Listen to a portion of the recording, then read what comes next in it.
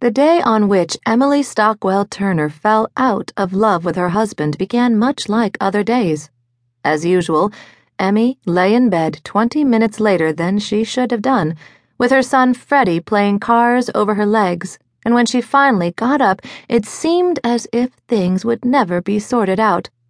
But somehow breakfast was made.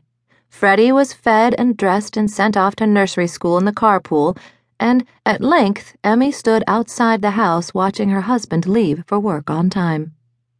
"Looks like snow," said Holman Turner, an instructor in the Languages and Literature Division at Converse College, as he stood beside her on the frozen lawn in his overcoat.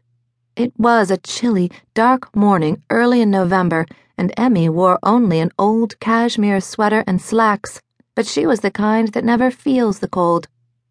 "Oh, good. Do you think so? But it's only the first week in November. I'm afraid it's much too soon."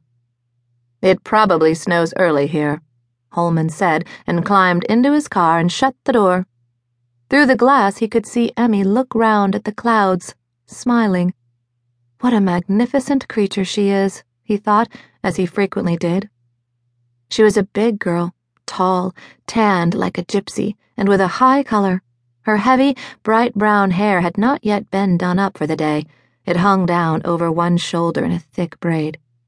She was 27 and still had, as on the day he married her, the look of a carefully bred and beautifully groomed animal, kept permanently at the peak of its condition for some high use which has not yet arrived and possibly never will arrive. Holman had seen it often on boys and girls of Emmy's class, though seldom to such a degree or accompanied by so much beauty. Emmy continued to stand beside the car, waiting for her husband to roll the window down, so he rolled it down. "Goodbye, darling," she said, stooping to kiss him. "So long, baby," Holman replied. He rolled the window up again and drove away down the drive. Emmy stood on the lawn, smiling, and watched his car, a little gray Volkswagen, turn into the road and grow smaller as it went away from her along the highway, between low hills covered with scrub pines and birches. It disappeared around the corner, and Holman would not be back until 5:30, for though he was a teacher, he kept businessmen's hours. But Emmy did not go in. She liked this particular spot in the yard because from here she could see, to the north beyond the road and the trees, the top spires and towers of Converse College. In all directions the view was closed in a few miles away, for Converse and Converse College lay in a narrow valley. The cross-state highway passed 14 miles to the south behind a range of mountains. The nearest passenger railroad station was 10 miles to the west, beyond hills and a river. No one came to Converse except to go to school. The local farmers took their onions and tobacco and corn over to Hampton and bought their clothes and furniture there.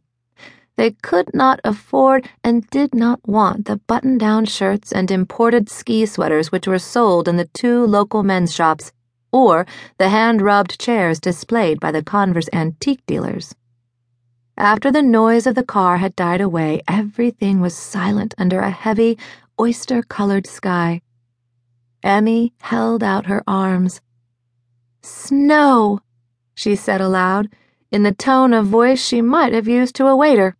She laughed to and at herself, and repeated, "Snow, please. I want to see what it looks like." Although all her living male relatives, and many of her dead ones, had spent 4 winters of their youth here, Emmy had never seen Converse under the white icing with which it was usually photographed and painted. She had visited the town often, but her visits had been made either before the real life of the college started or after it was over.